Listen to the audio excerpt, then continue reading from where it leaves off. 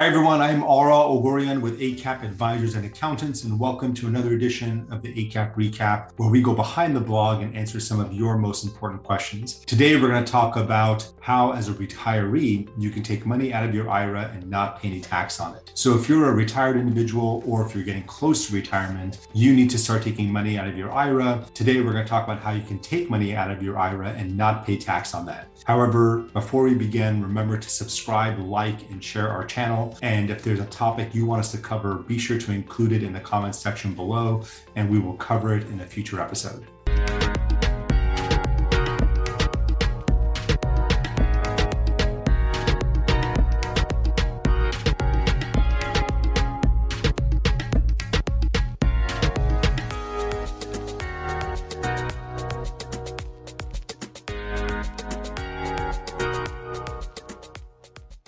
If you're getting close to retirement or are in retirement and have an IRA, then you probably already are aware of the required minimum distribution, also known as the RMD. The RMD is essentially the IRS saying you've deferred your taxes long enough in an IRA, and now it's time to start taking money out of that account and starting to pay tax on it. Because as a quick refresher, an IRA is either money that you've put into on a regular basis per year and you got a tax deduction for it and it's grown tax deferred, or it's an old 401k or multiple 401k plans that you've rolled over into an IRA, but you've never been taxed on that money. And they've now accumulated in value, and the IRS is saying at some point you have to start taking money out and pay tax on it. That's essentially what the RMD is. And the RMD continues to increase every year as your age increases. So when you first retire, and the earliest you have to start taking RMD is 70 and a half. So even if you are still working and you have an IRA and you're 70 and a half, you have to start taking RMDs. At 70 and a half, it starts escalating every year. So the goal is to completely wipe out the value of the IRA upon your passing. Now the Secure Act changed the age of the RMD from 70 and a half to 72. So keep that in mind. If you don't need the money and you're at that age below 72, you have until age 72 to be able to start taking RMDs out of your IRA. There's a special rule within the Internal Revenue called the Qualified Charitable Distribution.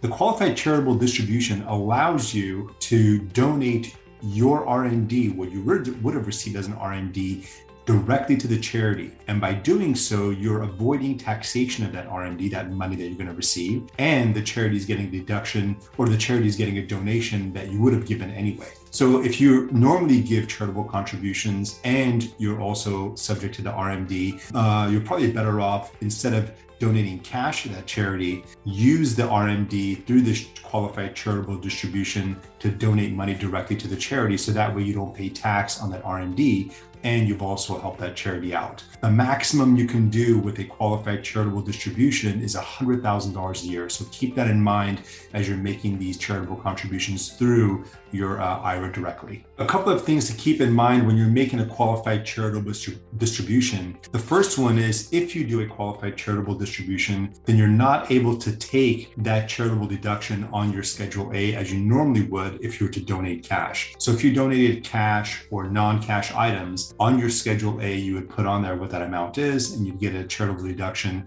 as an itemized deduction. However, if you do the qualified charitable distribution, then you can't have that both ways. You can't also deduct it on your itemized deductions and exclude it from your income. So if you do a qualified charitable distribution, it's only going to be excluded from your income, and you cannot deduct it again on your Schedule A itemized deductions. The other thing is, when you donate cash and you itemize it on your Schedule A, there's income limitations. So it's usually 50% of your AGI you're not able to deduct. So if your AGI is $100,000, you can only deduct up to $50,000 of charitable distributions or charitable deductions on your itemized deductions. Whereas if you do a qualified charitable distribution, you don't have that AGI limitation that you do with a cash or non-cash distribution. The other thing to keep in mind is, if you're going to go the route of a charitable contribution distribution through your IRA directly to the charity, it cannot be to a private foundation. Also, you cannot do it to a donor advised fund. So unlike when you donate cash to a donor advised fund and you get a deduction,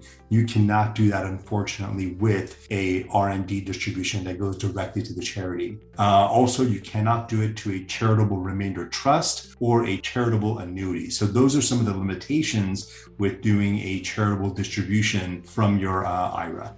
A couple of other benefits of donating your IRA directly to the charity is that it reduces your taxable income. So if you were to take that RMD regularly, then your taxable income will be higher. But if you donate it directly to the charity, then your taxable income is lower. So obviously you pay less tax on that. But the other benefit is that if you're getting Social Security, sometimes depending on your income, your Social Security may be taxable to you. But if your taxable income is lower, now your Social Security either may not be taxed or may lower a smaller amount of it may be taxed. So that's another advantage of donating your IRA directly to a charity. Another benefit is, let's assume you don't itemize at all and you're just subject to the you only get the standard deduction. Well, if you do the donating IRA directly to charity, you're still getting a tax benefit because your taxable income is lower, even though you don't itemize. So you get a win-win in that situation as well. Now let's look at a couple of examples. Let's assume that you're 75 years old and you have an RMD for the year of $50,000. So you have to take out $50,000 from your IRA, and you decide to donate $5,000 of that to your favorite charity. If you do that, the $5,000 of that $50,000, $5,000 would automatically go to that charity from your IRA, and then the other $45,000 would go to you. So what ends up happening in this situation is, A, you fulfilled your RMD requirement because you were supposed to take out $50,000, and that's